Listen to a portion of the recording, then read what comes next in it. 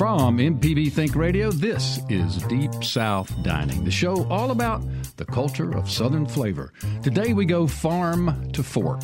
I'm Malcolm White. I'm here with my buddy Carol Puckett. Today we want to hear what's going on in your summer kitchens. All across Mississippi, gardens and farmers are gearing up. We've had a lot of flooding issues. We hope it hasn't completely devastated our produce market, but we're going to hear about farmers markets, a great place to shop to get your farm to fork. We have two guests today, Robbie Sullivan from the Mississippi Farmers Market and cookbook author Sherry Castle from North Carolina to talk all about vegetables. We want to know what's going on with you and your summer table and your summer kitchen. Give us a call, 1-877-672-7464, or email us at food@mpbonline.org. This is an MPB Think Radio podcast. Welcome to Deep South Dining. I'm Malcolm White with my buddy Carol Puckett. Hello, Carol. Good morning, Malcolm. Did you have a nice week and weekend? Oh, I had a good one. Good. It's always good when there's fishing. Yes. Watched a little baseball. Same here. Did a little cooking. A lot of baseball going on. Yeah, a lot of sports. baseball. There's the hockey playoffs. There's the college baseball play. I mean, there's all sorts of sports. All sorts of stuff. Thankfully, we're not a sports show. Yeah, and We're a food show. We're a food show, and speaking of food, what did you cook this weekend? Well, I got into the tortillas this weekend, the flour tortillas. I cooked a lunch of chicken with black beans and rolled them up and made soft tacos out of them. But for breakfast yesterday morning, I also heated up in the skillet, toasted ever so slightly the flour tortillas, and I put some black beans and some avocados and some chopped tomatoes I got from the farmer's market, some onions, and then I fried 2 eggs and put on top of that, and topped that with some green and salsa and a little dollop of shack sauce from Gulfport, Mississippi, from the Tamale Shack. That's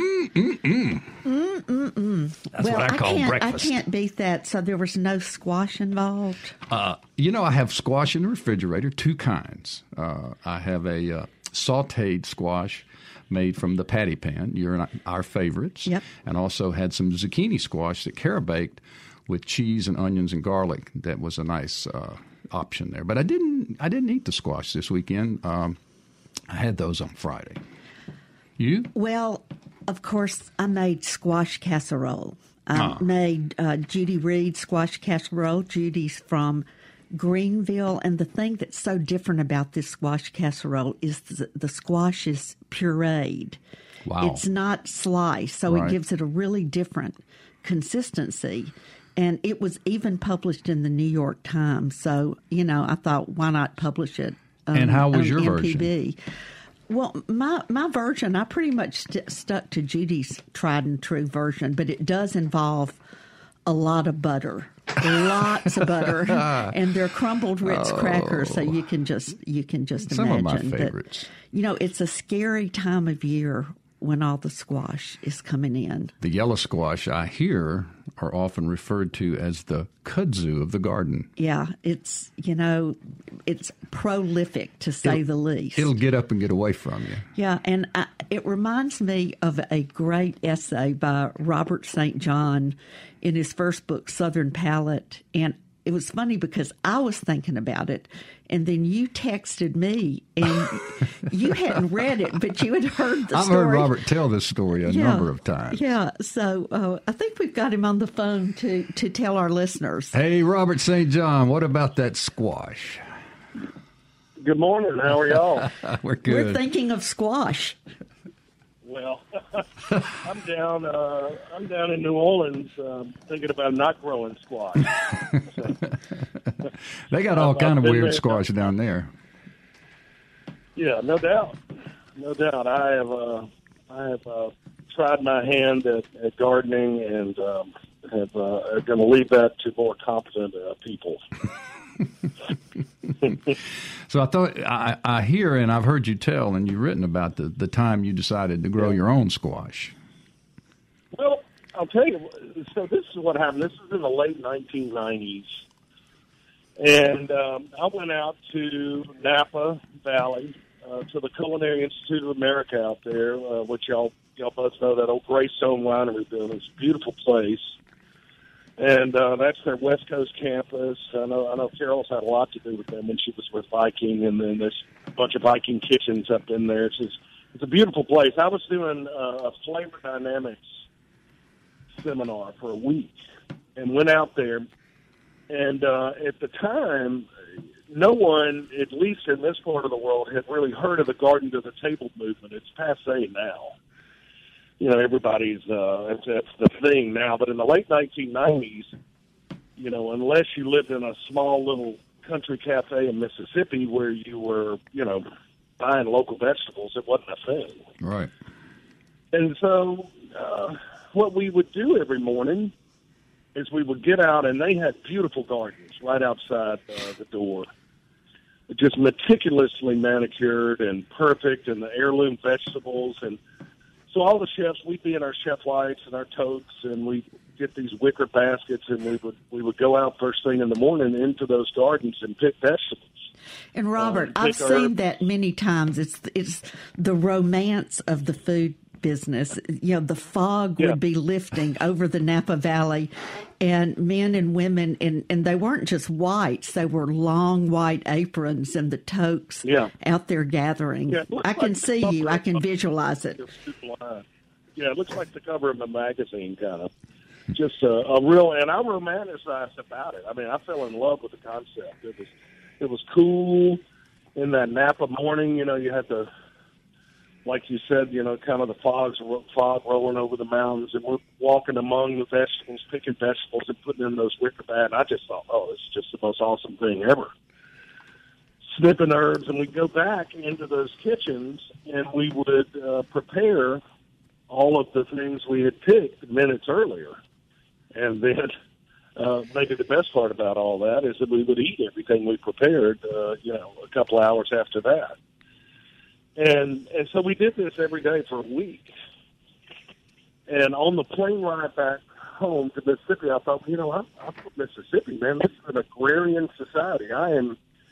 Farming is in our DNA. You know, I'm going to come back, and we're going to be the first ones here at Purple Parrot in Hattiesburg to bring this garden to the table movement to Mississippi. And so I came back all fired up, and I'm talking to my managers and talking to my chefs. I said, guys, the garden to the table movement is where it's at. We're going to be the first ones in Mississippi doing this in the late 1990s. You know, and I had some land outside of town in Covington County, and I went out there and I planted a 2-acre garden. And for those listening who know about gardening, a 2-acre garden is massive. For someone who has never even put a tomato in a pot on the back porch, it's even more massive. And so, but I mean, I had this thing down. I was ordering electric fence from all over the place. I had irrigation. I had tons of heirloom tomatoes and Japanese eggplant and different varieties of all sorts of things. And I planted 4 100-foot rows of squash. And, see, you know about squash. And anybody listening right now is just shaking their head. But I had no clue. You know, I just saw it. So this 2 full acres was filled up. And I tended the garden, and I would go out every day, and I would come back to the restaurant, and I'd tell them, gosh, you know, garden to the table movement's going to be us. The plants are coming out of the ground. You know, they're starting to blossom. It's looking great. We're going to be. And I'd come back every day, give a report, go out to the garden. Well, you could tell the squash was about to come in, and so I went to the store and put in the laundry baskets that I was going to pick my vegetables. And I went out there the first morning to pick vegetables, and squash had made, and I picked 10 full bushels of squash. And I thought, oh, man, this is going to be awesome. You know, we're going to save money at the restaurant. We're going to have grown our own stuff. It's local. I mean, so I came back to the restaurant with 10 bushels of squash. I said, guys, it's the garden to the table. This is going to be awesome. Everybody's fired up. They're happy to see me. we're trying to find out where we can put all this squash, and we buy maybe a case or two a week. And so here's the thing. I've got a college degree, and I'm fairly intelligent. I like to think, at least. But I'm not ashamed to admit, on the way out to the garden the next morning, my thought process was something like, well, this is good. Squash came in yesterday. I wonder what's going to come in today. And that's how ignorant I was about this stuff. And so the answer to that, I went back out there, and there was more squash. I literally thought that when something makes, it makes once, and then that's it. You got squash, and then the next day, you're going to eggplant, and then one day you're tomatoes. I didn't know it. And so I walked out there, and I'm going to tell you, I was a little shocked. I was like, dang, I'm pretty good at this. I grew squash twice. and so I picked more squash, 10 bushels. It seemed like more than the first day. Went back, and we're putting squash in the beer cooler at this point. We're trying to figure out, what we can do. Can we, we're doing squashes festival today. We're doing fried squash. We're doing stuffed squash. We're doing sauteed squash. I'm trying to figure out how to make squash ice cream. And so the third day I went out there, and you know what it was? More squash. I picked close to 10 bushels, I want to say, that next day. It's 400 feet now of solid squash. And the people at the restaurant wouldn't even let me grab it. They said, we got no room. So I went to see my friends, and they were happy to see me the first day. But by the second or third day, I was trying to bring them squash, and they wouldn't even answer the door. So I just kind of dump it on the door, ring the doorbell, and run, leave it on the front porch. Squash bandit. Yeah. So how does the story end? Well, unfortunately, everything else started coming in at the same time, and it was just me. And I just didn't have the time. I can't remember at the time. Maybe we were opening another restaurant. Something was going on, and I couldn't keep up with it, and I couldn't find anybody to help me with it. And all these great plans for this garden, because here's the thing. When I was out there picking that squash, there was no romantic part about that whatsoever. There was no cool fog rolling over the Napa Hills. It was hot. It was Mississippian summertime hot. And those squash, was sweating, and there were snakes, and there was nothing like Napa Valley happening in my garden in Covington County, Mississippi. And that squash gets itchy. Yeah, it does. So do you have a garden this summer, Robert? I do not. I tried a couple of times after that. I had a guy that was going to help me if we were going to do it. I still believe in that. And what I believe now is that there are people who are talented and meant to grow food. I'm one of those that is meant to cook food, and especially meant to eat food and serve food. But I need to rely on those who are much more talented, who have the talent and passion to grow food, especially locally. And so we source anything we can locally. Y'all, as y'all know, I'm a big proponent of eating local and buying local and living local. But these days, it's not as easy in the restaurant business as you would think. I mean, you've got people out there growing stuff, but you got to work to get it, because they're overworked as well, and they're doing everything they can to just keep up. But well, Robert, we appreciate you calling in and sharing your squash escapades. If you have a squash story you want to share with us, a squash recipe, next on the line, we're going to have Robbie Sullivan calling in from the Mississippi Farmers Market. If you have a question, you have a suggestion, you want to just give us a shout-out, it's 1-877-672-7464 or food@mpbonline.org. We'll be right back.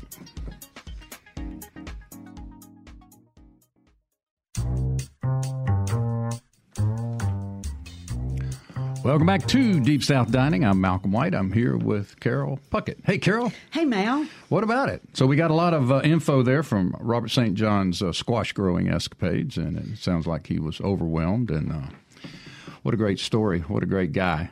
Oh, by the way, we got an email from Mary Glass, and she had a question about where to find the recipes that we post, that we talk about, and I want to share that with everybody. You just go to deepsouthdining.mpbonline.org. And that's where all the recipes and the things that you share with us are, again, deepsouthdining.mpbonline.org, O-R-G. And we try to post the recipes either the day or the day after the show. Yeah. So if you're looking for the stuff we talk about, that's where it is. Also, if you have a food event, if you have a barbecue or a cakewalk or a fish fry that you're promoting in your community, your town, and it's for a good cause, please email that to us, and we'll promote it. This past weekend, we had a barbecue at Star, Mississippi for the volunteer fire department, and that's the sort of thing that we want to share with other people. Tamale festivals, chili cook-offs, barbecues, whatever's going on in your community and all around the state, just shoot us an email, and we'll be happy to post it, talk about it here on the air, and promote food events. So also, Carol, you said that something happened to the Donut Man? What? Well, there were a couple of food events this week. The National Donut Championship was held in Austin. It was actually held on National Donut Day. Okay. And you know those donuts, those little bitty donuts with powdered sugar. I mean, they look like they're like little small ones. They're like a baby donut. Yeah. But they had the annual contest moves around the country, and it was in Austin this week. And the big news was the former champion, Joey Chestnut, was unseated by a guy in Boston. And Joey only ate 200 donuts in 6 minutes. And Jeffrey Esper from Boston ate 235. And that's your donut news. That's for the the day. donut news. And big. Sometimes check out Joey Chestnut on YouTube. The guy's a beast at these contests. I saw him practicing for the hot dog contest. Joy, what a way to go, you know. All right, we're going to now we're going to go back to farmer markets and fruit stands and truck patches, as I like to call them. When I was growing up, people used to refer to the truck patch, and I didn't know what that was, so I looked it up, and it's a small garden in the side of your yard, usually used for domestic purposes and also for barter and trade. It has nothing to do with the truck itself or transportation or wheels. That's a truck farmer. But a truck patch is it's derived from a French word which means to barter or share. And it's the small garden in the side yard, not the one like Robert St. John was talking about, where you grow your own vegetables and share with your neighbors and friends and family and maybe barter a little on the side. Who knew? A truck patch. That's great news. I've always thought it was people who had trucks on the roadside, but it's actually a French word. Yeah. Or it's an derivation of a French word. That's right, which I don't know that word, but because I've forgotten it. But either way, now we're going to go back to the phones, and we're going to talk to Robbie Sullivan. Robbie runs our Mississippi Farmers Market in downtown Jackson, and we want to hear from Robbie about what's coming in, what's going on, what's going out, and what the general nature is down at the Mississippi Farmers Market. Hey, Robbie. How are y'all this morning? We're swell. How about you? You've had a long weekend. Yes, it is starting to come in. I heard your segment on the squash, and we definitely have the squash. How many varieties of squash y'all got down there, would you say? Right now we have about 6 different ones, and then I would say there would be up to around 12 to 15 different types throughout the summer and then over in the fall. So a lot of different types of squash. What about your peas and your beans and such? Are they coming in? They are coming in. The snap beans are coming in, like the Louisiana purples and the rattlesnake beans are in. And the peas will be just a little bit later, a few more weeks, and they'll be coming on in pretty good. But the beans are in now, and they'll just get more and more as the summer goes on. Well, what about Mississippi tomatoes? Everybody's waiting. Yes, ma'am. We have a few that are coming in, field-grown tomatoes that are in now, a couple different varieties, the early varieties. We also have a couple of farmers that do the hydroponic grown tomatoes and like the Cherokee purples and those type things. People really, they like those as well this time of the year. So, Robbie, what's the deal with Smith County? Why do we so highly prize the Smith County watermelons, the Smith County tomatoes? What's going on in Smith County? Well, I think they just they have a corner on the market. It sounds like if you have, Smith County is what everybody looks for, but I think it has a lot to do with the soil types there in Smith County. They have the right type soils to grow those type crops, and they do real well with them. The watermelons are probably not quite time, maybe another week and a half. That I've heard a few people saying they're getting some in, but we don't have any just yet at the market from Smith County. We'll probably another week to 2 weeks we'll start having a few coming in. Now, Carol, you go over to Vicksburg to the farmers market every weekend. Yeah, I go to Vicksburg. Actually, I went to Jackson this week, and Robbie, y'all really have a lot of stuff. And one of the questions I have for you is, where do your farmers come from? I was very surprised to see a farmer from Pontotoc this weekend, and he said they drive down every weekend. So it made me think you must be getting people from all over. We do. We have farmers from all over the state. As far south, of course, as Smith County, you have several farmers that will come up, from Smith County, and then Pontotoc up in that area is probably as far north as we go, which that's a long ride down, but it's because our market is well known, and we have excellent customers that come in on a regular basis, and they know good produce, and so we try to keep good quality produce in stock. So we have farmers from Vicksburg, from Morton. There locally, of course, we have a couple of farmers that are there actually in the city of Jackson that do the urban type garden. So just have a kind of a variety of farmers that come in. And besides vegetables, you guys also have meat products. You have eggs. You have some seafood from time to time, honey, handmade goods. I've seen cakes and soaps and all sorts of stuff, and bread, and flowers. That's right. Yeah, we have a good selection. Like say the meat vendors that come in, they have just a variety of different meat products. They have some specialty stuff that they do. Have one vendor that does the beef tri-tip roast, which a lot of people look for, and then we have a vendor that actually carries lamb.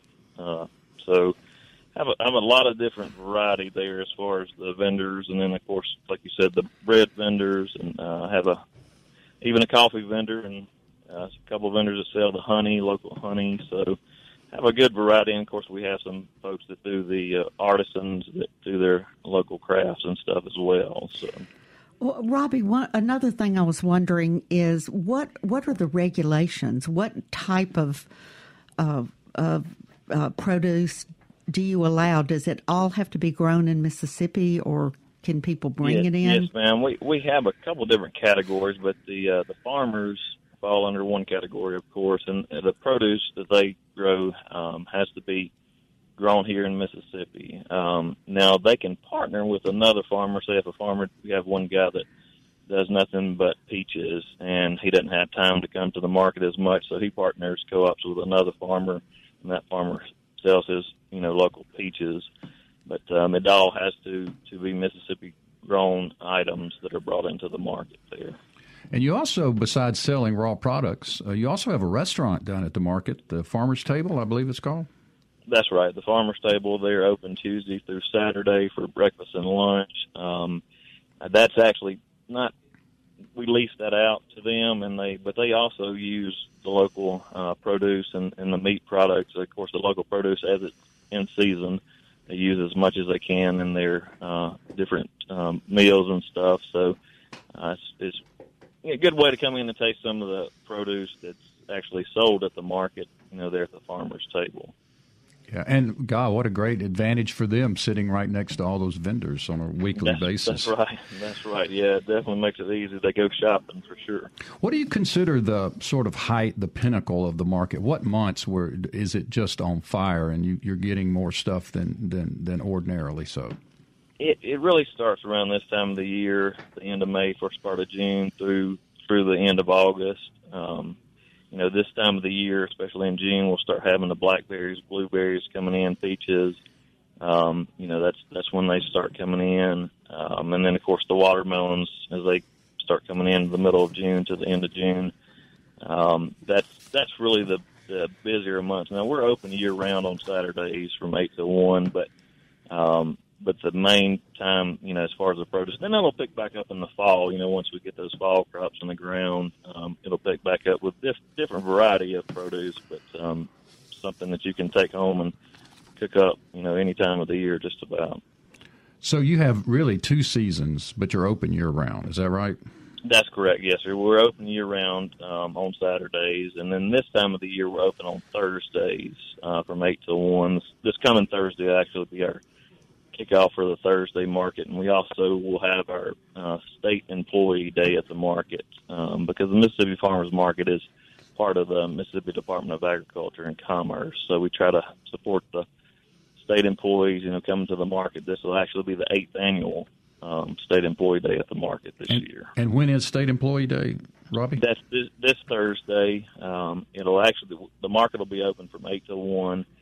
We'll have farmers there, throughout the day, but we'll also have some like a health fair from 10 to 1, where those guys will come in and give information. It's sponsored by the State Employee Wellness Program and then the Mississippi Business Group on Health. They help us with that, and it just gives a good way because we have a lot of state employees, of course, that work downtown Jackson. So it's a good way for them to come in and learn where to get local produce, fresh produce. And do you have a website or information where people can get more knowledge about what's going on at the farmers market, sort of keep up with what's in, what's out? Yes, we have the Mississippi Department of Ag website, which is mdac.ms.gov, and you can go under there and go to the Mississippi Farmers Market tab, and then that'll kind of give you the hours, and it also has a place on there where you can see what's fresh. We send out a newsletter each week and let people know what's going to be at the market, and that can be found there. And then you also can go to our Facebook page, Mississippi Farmers Market on Facebook, and we have a team in the marketing department that does a great job on letting people know what's at the market, what's going on at the market. So those 2 are probably the best ways to find out what's going on at the farmers market. Well, Robbie, we appreciate you joining us. It is Robbie Sullivan with the Mississippi Farmers Market, open down at the Mississippi Fairgrounds. If you want to check out what's going on with the Mississippi produce around the Jackson area. Thank Robbie for tuning in, joining us on the phone. We'll be back shortly. We're going to talk to Sherry Castle. Sherry is an expert about vegetables. She lives in North Carolina. She's a friend of Carol's, and she's joining us on the phone. She's going to tell us all about what's going on with her. She's recently had a nice piece in Southern Living. But if you want to call us, talk to us, ask questions, give advice, 1-877-672-7464, or email us at food@mpbonline.org. Stay tuned. This is an MPB Think Radio podcast. Welcome back. This is Deep South Dining. I'm Malcolm White here with my great friend Carol Puckett. Carol, glad to see you this morning. Same to you, Mal. It's Monday morning, and I know a lot of people are busy on Mondays, and if you can't listen to our entire show live, you can always catch us on our website. Listen to the podcast at mpbonline.org/deepsouthdIning. Or, in fact, you can subscribe to the podcast using the MPB Public Media app or any of the podcast apps. So if you can't stay with us the full hour, you can always check us out later. And remember, you can go online, post recipes, look at what's going on, deepsouthdIning.mpbonline.org if you want to check out what's happening there. That's a lot of dots. A lot of dotting. Yeah, a lot of squash, too. Yeah. It's been a morning full of squash. We've been talking a lot about squash, but there are other vegetables. Indeed. Besides squash, and our next guest is a vegetable expert, and she writes books and articles and makes public addresses concerning the lowly vegetable, the mainstay of the Southern diet, the vegetable. It's not lowly at all. It's actually quite the important ingredient. And it was the thing that our mothers made us eat. Yeah, growing up, Yeah. all these things I thought I hated, Yeah. and I guess I only hated them because You they didn't tried know to make about 'em. they tried to make me eat them. I know. You know, children they come around when they come around. Vegetables are good for you. Don't say that. But anyway, it's been a morning full of vegetable talk, talking about squash and tomatoes and, watermelons. The nightshades, Carol, the nightshades. The nightshades, This is you're the onto nightshade. that. The nightshade family used to be my enemy, now my friend. I love all nightshades. But we have on the phone your buddy from up in Chapel Hill, North Carolina. The queen of vegetables. I first met Sherry a number of years ago at the Southern Foodways Symposium in Oxford, Mississippi, and have followed her career and her writing. She is a cookbook writer, has helped other people write their cookbooks, but she wrote my favorite vegetable cookbook. It is called The New Southern Garden Cookbook. It's 400 pages of Southern Garden. And good morning, Sherry. Good morning, my friends. I'm so happy to be with you today. We're happy you're here. Well, Sherry, I had asked you to talk a little bit about peas and beans because we have them coming in right now, and I consider you a pea and bean expert. Well, thank you. I do enjoy them. If somebody said, what's your favorite vegetable, that's probably the category I would put up there for the most because there's the most diversity in it.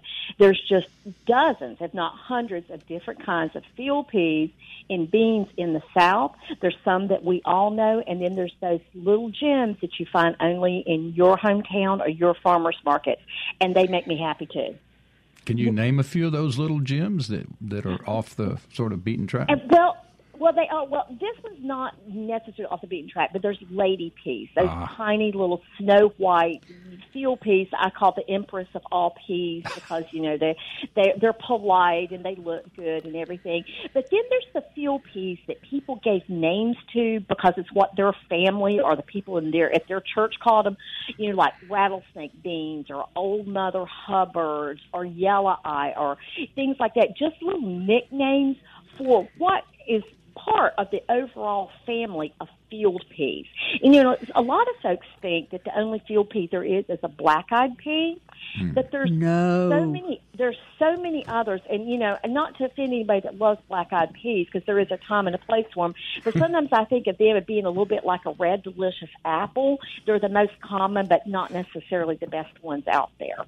And do all peas make good salads as well as side dishes? They do indeed. If you look, because a lot of us just grew up with a pot of peas, Right. just a pot of peas. But if you think of them as more of a pea or a bean, you can add them to salads. You can make them into little pea cakes. You can put them part of a vegetable soup.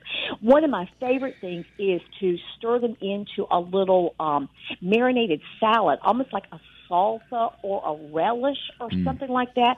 A really kind of common description of that is Texas caviar or pea dip or something. Right. But there's a lot you can do with them. They freeze great.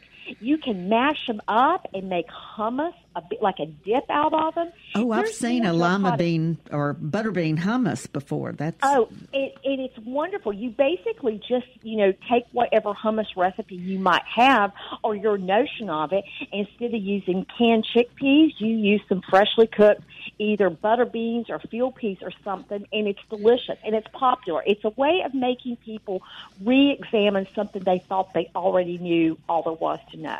Sherry, talk to us a little bit about string beans and pole beans. Yes. Now, I currently live in Chapel Hill, North Carolina, but I am from the mountains of North Carolina, and there's probably no place in the whole country, certainly in the South, that takes beans, string beans and pole beans and all those things more seriously than the mountains. So in other words, I'm about to get on my soapbox, okay? There are very broadly speaking, two categories of beans. One kind has strings and the other doesn't. And what has happened in recent years between what you find in grocery stores that, usually carry the most common, kind of almost the least common denominator of something. And we have got, in restaurants, we mainly now think of beans as these long, thin, tender green things with no strings, and we consider them a fresh vegetable. And they can be good. They're better not cooked too long and so forth.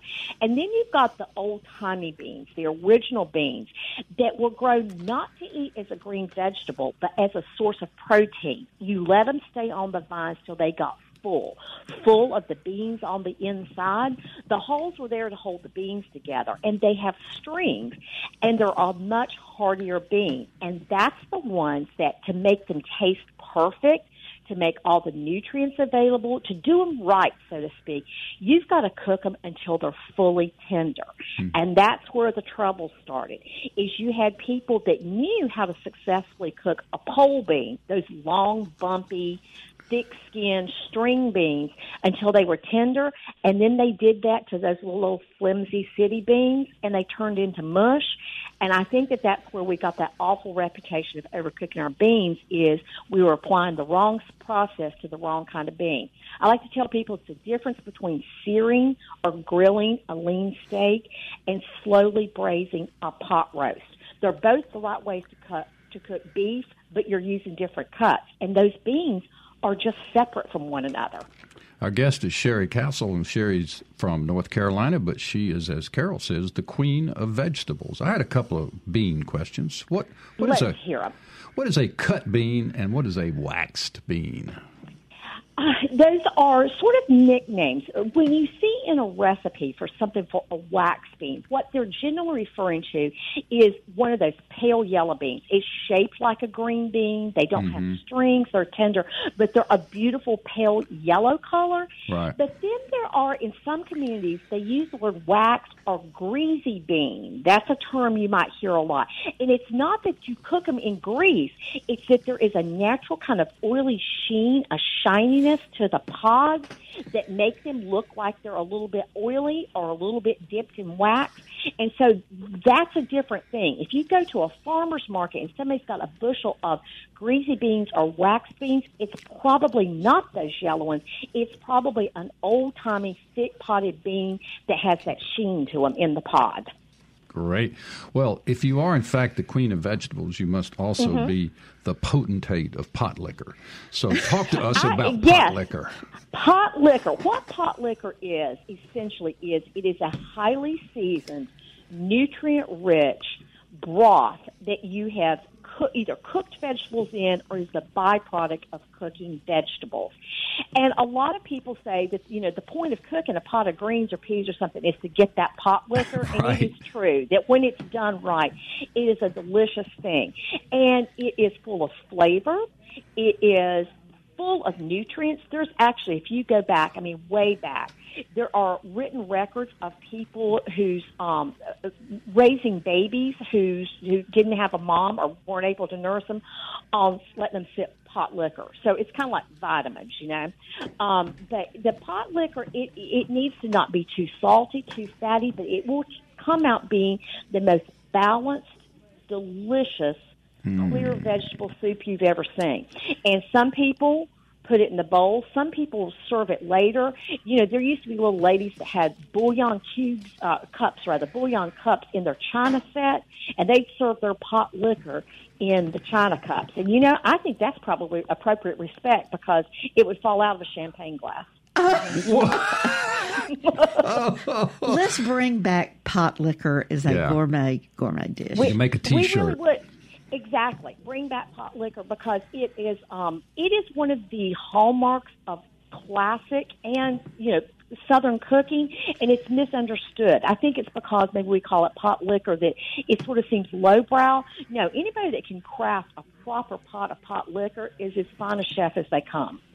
All right, Sherry, we're going to ask you to hang on and join us in the final section. If you can, don't go away. I'd be happy to. We want to talk more about peas, beans, pot liquor, and I think our producer, Java Chapman, was raised on pot liquor. He has lit up in there like a Christmas tree when we start talking about pot liquor. So we'll be right back and talk to Sherry Castle more about vegetables and things that are growing in your garden and in your yard. If you're interested in calling us, 1-877-672-7464 or email at food@mpbonline.org. We'll be right back with Carol and Sherry and more about pot liquor.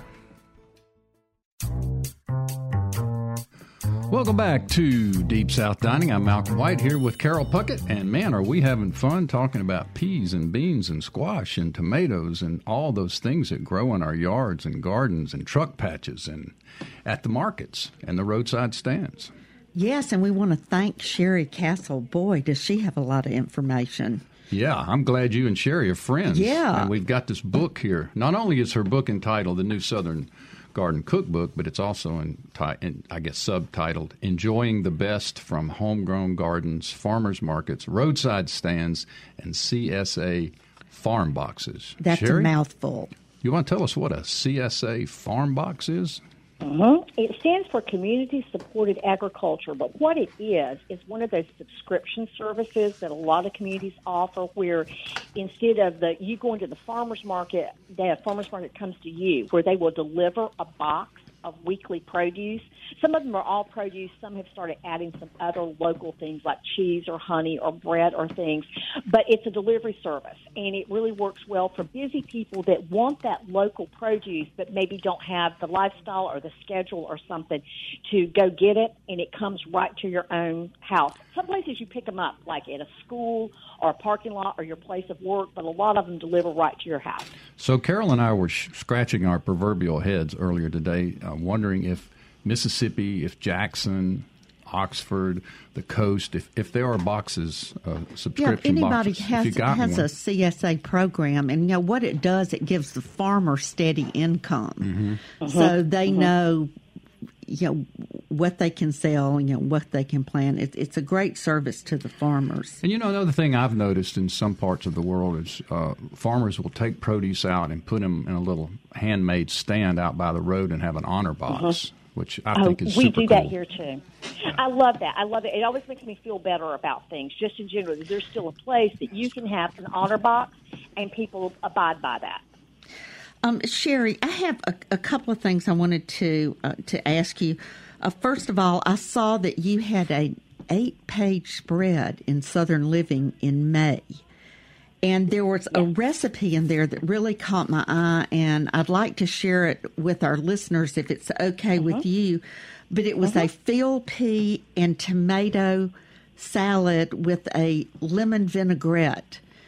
And I believe you use lady peas. Tell me a little bit about that recipe. And it was so beautiful on a platter. Oh, it is a gorgeous recipe. It's like a platter of gemstones. You've got the pretty little white peas. You've got the colorful tomatoes. There's some fresh herbs, and you cook the peas. And I will say that the peas are cooked in an herb broth. A lot of people were raised on pots of peas that were basically water, salt, and a piece of fat back or something. And it's not that that's not delicious. It's just that you don't automatically have to put a pork product in peas. These get their flavor from some onions, some bay leaf, peppercorns, easy to find herbs. Then you drain them off and you dress them in a vinaigrette. They need something kind of bright and sprightly. So this was a lemon juice and olive oil vinaigrette, and then delicious tomatoes and some fresh herbs. And it is, it's a pot of peas and some are tomatoes in a way maybe you've not thought about it. It keeps in the fridge well for several days. And a lot of times in the summer when we have a lot of what I call vegetable plate suppers, when it is just a bunch of different vegetables, I'll make a cake of cornbread or maybe some biscuits and split it and ladle this over the top. And it's just wonderful. I can taste it all the way from North Carolina. And for our listeners, you can go on Sherry Castle's website. We've got a lot of dots here, but sherrycastle.com. And I think you have a section that has recent things that you've written. And you can also go to the Southern Living website. And the reason you need to do that is just to see the beauty of the photograph, the beautiful platter with the tomatoes and field peas. Okay. I appreciate you telling them about that. And there's some other recipes, too. They can just click right along and look at them all. So a listener has just texted me to inform me that Footprint Farms in Jackson and Two Dog Farms in Flora both have CSA programs. So we know of two, Footprints in Jackson and Two Dog Farms in Flora, that have the CSA program. If you know of others, please text and let us know. All right, we've got a caller from Philadelphia. That's Philadelphia, Mississippi, over in the east part of our state, with a recipe for pot liquor cornbread or pot liquor bread. Hey, Luke, what's happening? Yes, sir. Thanks. What you got? My mother used to make pot liquor bread in greens, and it would be white. It looked, the way I remember it, it was probably like a fritter fried in a skillet. Uh-huh. I don't know if it was just meal and water or what, but it wouldn't dissolve. It would be soaked a little bit in the edges, and you'd have to break off a piece with a fork. I think I may know what that is. Tell us about it, Sherry. Okay, if I make a guess? Oh, please. What it is, it's a form of hot water cornbread where you don't bake it in a skillet or in a pan, but you do make fritters. And instead of putting the hot water for the liquid, you put some of your hot boiling pot liquor in there, and then just make little fritter cakes out of it. And they're a little bit chewy. They get a little lacy on the edges depending on how you fry them. But that's what it's essentially, like I said, hot water cornbread fritter or corn cake, but you put the pot liquor in it instead. Now, what they do here in eastern North Carolina that is similar but was new to me, because, the South is a lot of different places. We don't necessarily eat the same things. They would take a pot of beans or a pot of peas or greens or something with pot liquor and would make cornbread dumplings and float them on the top like we would float dumplings for chicken, like chicken dumplings. Girl. Would make cornbread dumplings in the pot liquor, and it'll eat. Let me tell you, it's a fine thing. Malcolm and Java are having, Wow. Wow, that sounds good. And look, I just got another text from a listener who said, I was raised with a backyard garden in West Jackson. Dad and I would grow the vegetables and give them away to neighbors. In the spring, a man with a mule-drawn wagon would come by and break up the ground with a plow and his mule. Dad would pick the fresh vegetables each morning very early, and we'd have fresh vegetables for lunch and supper right there in West Jackson. I'm so hungry. Isn't that wonderful? It is. is. And, in recent years, there's all this movement, and it's a good movement about eating local and eating with the seasons and stuff.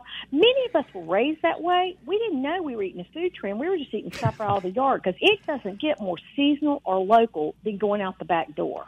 Right. It's a great way to eat. Absolutely. So, again, your Sherry's cookbook is entitled The Southern Garden Cookbook, subtitled very long, very detailed, but good stuff. And if you have questions, she has a website. Carrie, you want to tell us again about how they can reach Sherry? SherryCastle.com, and that's SHERI Castle. Little dot over it. Gotcha. Anything you would like to leave us as we wrap up here, Sherry? We do appreciate your being on call and being available. This has been a joy having you on the show. Tell us what's going on in your world. Well, I'm just cooking vegetables. I'm starting some videos on how to cook from farmers markets, writing for magazines, and mainly just going out and seeing what there is in the world, seeing what I've never seen before that looks like what I know, but it's going to be a new frontier, and I hope your listeners will do that too. Go buy a pot of peas. And make some pot liquor. I'm going to be putting up lady peas on Thursday. Oh, so are you? I'll bring you some. Do you freeze them or can them? I freeze them. I'm going to have a lady pea day with my friend Donna Barksdale, and we are going to put up 2 bushels of lady peas and a bushel of butter beans. Wow. And I'll bring you some, Mal. I hope so. Well, I've got to see how I can get in on that action, too. That sounds wonderful. But well, Sherry, thanks a million for being our guest today. It has been a fun show. Robbie Sullivan from the Mississippi Farmers Market has joined us. Your calls have always been helpful to us. This is Deep South Dining. We are a production of Mississippi Public Broadcasting's Think Radio. Our producer is Java Chapman. Please stay tuned for Marshall Ramsey and Now You're Talking and Southern Remedy. This is Malcolm White with my co-host Carol Puckett. We'll see you next Monday at 9 o'clock in the morning for Deep South Dining on Mississippi Public Broadcasting. Think Radio.